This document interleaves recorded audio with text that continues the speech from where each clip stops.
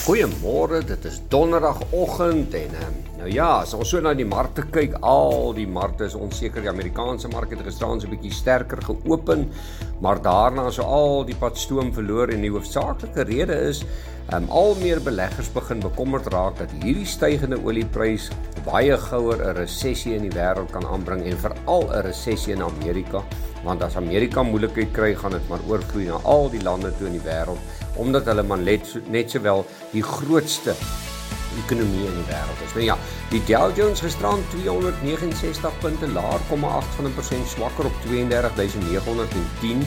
S&P 500 verloor 44 punte, dis 1% laer op 4115 en die Nasdaq 88 punte laer, 0,7% swakker op 12086.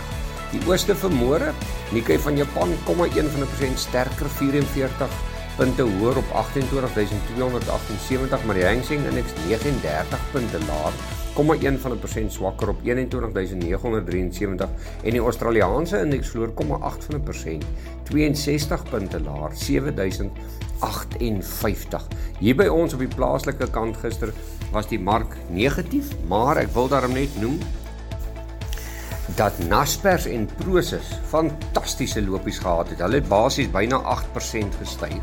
Maar die top 40 indeks verloor 285 punte, dis 0,4% swakker op 63449 en die algehele indeks verloor 368 punte, 0,5% swakker op 69950. Wel, die rand vanmôre R15.29, hy is nou presies by sy langtermyn 200 dae bewegende gemiddelde, so dis 'n baie belangrike plek. Die euro R16.40 en 'n Britse pond gaan jou kos R19.17. Wel, vir die boere gister was 'n interessante sessie geweest. Baie van my boere wonder wat hulle moet doen, of hulle nog van hulle oeste moet vasmaak, maar ons kyk maar na die grafieke en die grafieke help ons, want baie beslis kan ek vir jou sê, as die oliepryse op 'n tyd gaan afkom, gaan die sagte kommoditeite daal, maar hulle kan nog lekker sterk bly, so ons hou maar ons duime vas.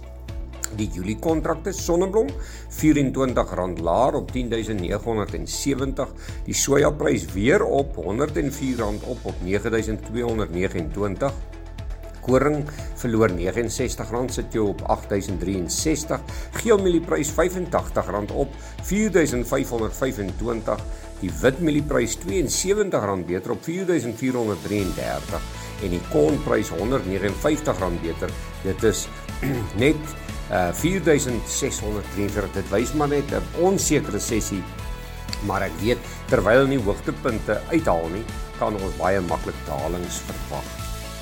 Nou as ons kyk na die goudprys vanmôre, julle weet nou al dat ons vlakkie daar is 1850 en hy is vanmôre op 1855. Die silwerprys 22,07, platinum 1007 en palladium net onder die 2000 weer in, $4 op, alhoewel hy baie gister teruggekom, 1942 en dan Brent olie, kan julle dit glo, 123.92. Dit skep 'n reusagtige probleem. Dan natuurlik internasionale nuus. Duitsland se nywerheidsproduksie het in April met 0,7% gestyg. Die Verenigde Koninkryk se jaarlikse huispryse het in Mei met 1% gestyg.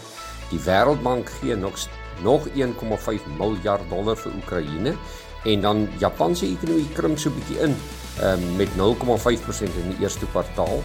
En dan Target verwag laer winste. Plaaslik, Suid-Afrika probeer die baas van MTI, daardie kriptomaatskappy vanuit Brasilië, dat uitlewer sodat hulle hom seker in die hof kan kry. Spar noem dat duurder brandstofpryse hulle produkte duur maak en onbekostigbaar.